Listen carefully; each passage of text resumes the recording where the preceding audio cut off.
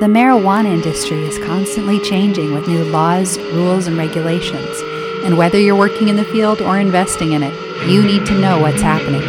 We keep you up to date by bringing you the latest information on the marijuana industry. So get ready, because this is the M News Now. Hey there, it's Tuesday, March 22nd, 2022. I'm Catherine Cole, and here's the latest. The West Coast states have legalized cannabis, but there are still a lot of problems to be worked out. One huge issue that they're dealing with right now is safety. Everyone knows that cannabis businesses are forced to use cash, and so do the criminals.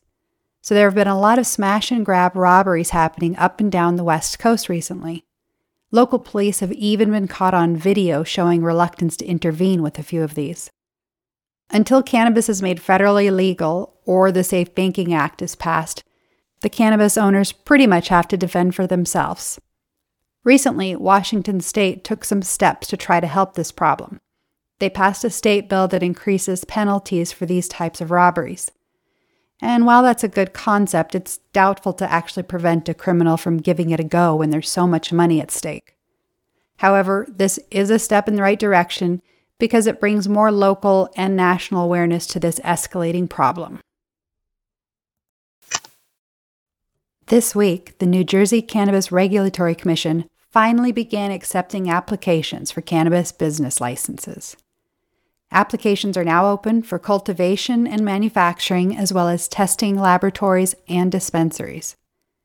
Cannabis applicants have been establishing their accounts on the state's licensing website since about December, so many of those applicants were all ready to go, and nearly 200 applications were submitted on the first day.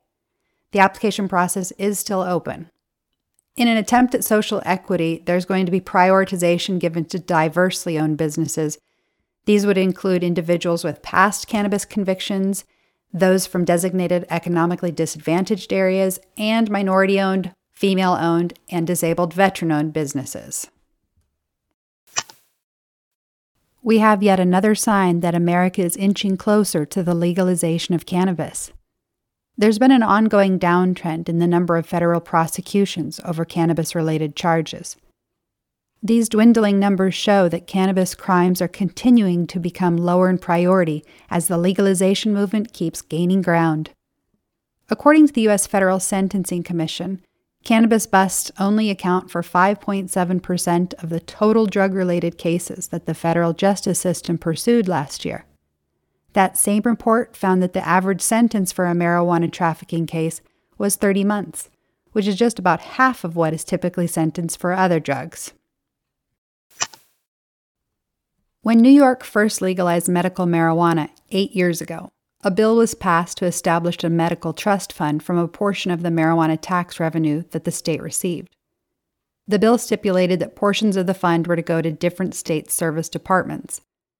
5% of the money was to be allocated towards alcoholism and substance abuse services. This would include drug prevention, counseling, and treatment. Another 5% of the money was to be transferred to the Division of Criminal Justice Services. This would be put towards a program of discretionary grants to state and local law enforcement agencies. The New York Cannabis Insider investigated and found that each of these agencies have received about $1.5 million. But strangely, despite 8 years having passed, not a penny of the money has been spent, and the programs have never seen the benefits that the original bill intended. New York Cannabis Insider reached out to the senator who had originally sponsored New York's medical cannabis legislation back in 2014, Senator Dianne Savino. After she was informed of the situation, she said that she intends to send a formal letter to each agency and ask for an explanation on why these funds have not yet been used in any capacity.